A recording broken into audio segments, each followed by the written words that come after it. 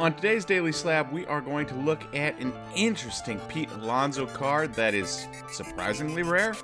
We're also going to be checking out Pete Alonso compared to Matt Mervis, and we are going to be looking at the releases of the week. So sit back, relax, and enjoy today's Daily Slab. Welcome everyone to the Daily Slab. I am Nate, and our trender for today is Pete Alonso, but not specifically the player. Instead, we are going to be looking at a very specific card. And that is his 2016 Bowman Chrome Blue Auto number to 150 PSA 9. And the reason we're looking at this is because despite being a Pop 33, that is a significant amount, it has only sold 4 times since the start of 2020. And it's only sold 4 times total. PSA 9 of this card, Bowman Chrome Blue Auto 150 PSA 9. If that seems weird, I agree. It does seem weird to me as well. It sold twice in 2020. It sold twice in now 2023, with the last sale about 2 months after the previous sale being an all-time high. And in fact, all-time, it is up $260 and 35%. But it's just very strange that a Pop 33 card, and it's not like the other variations of this card have sold much either. The PSA 10 and BGS 9.5, they have combined for 13 sales as well. So 13 sales of the blue PSA 10, BGS 9.5, 4 of the PSA 9. The graded copies of this card that are decent grades, there's only 17 of them? 17 sales? That seems pretty crazy considering the pop between the PSA 10s and PSA 9s and BGS 9.5s almost equals the entire population of 150. I don't know what to make of it. Either there's somebody out there hoarding Pete Alonso cards, which could be a possibility, or there's just a lot of blues that have been crossed over from PSA 9s to BGS 9.5s, from BGS 9.5s to PSA 10s, from PSA 9s to PSA 10s, whatever it might be, where the pop report is wrong and there's not really 33 PSA 9s out there, but instead maybe there's like 12.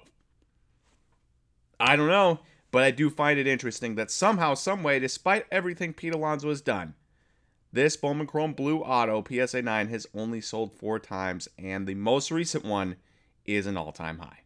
All right, next up we have our post of the day, and you can see here a Pete Alonso PSA 9 Bowman Chrome Base Auto selling for $216, and a Bowman Chrome Base Auto Matt Mervis selling for $200. Now, there's a couple days difference on this. The Pete Alonso sold on the 30th of April. The Matt Mervis sold on the 4th.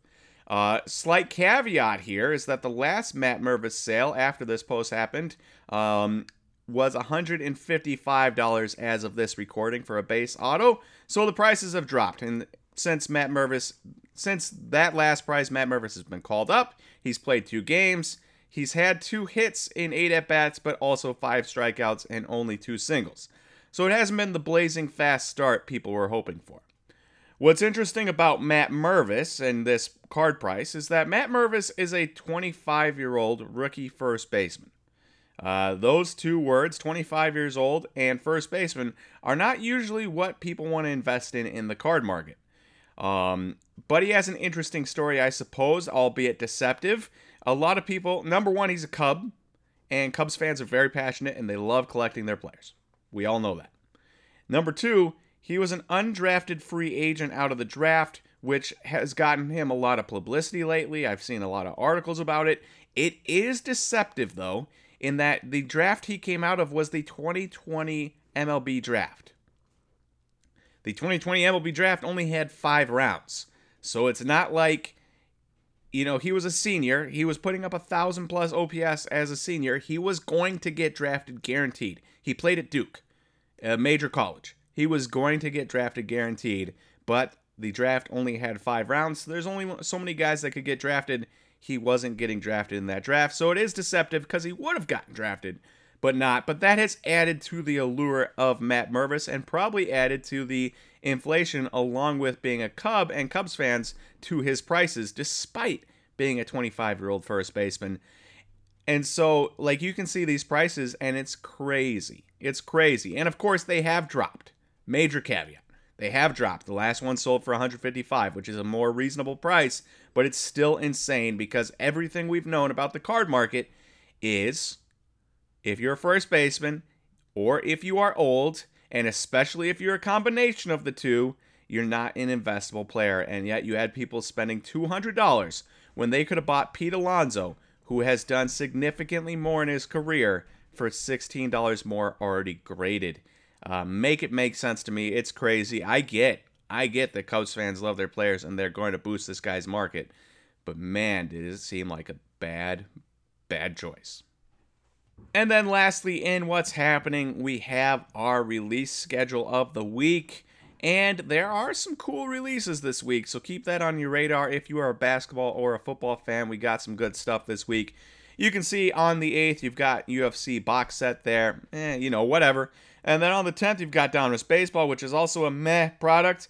But also on the 10th, you have Optic Football and Optic Basketball releasing in the same day. So that is going to be a major day in the card hobby. Expect the card shops to be full of people wanting to rip Optic Football and Basketball.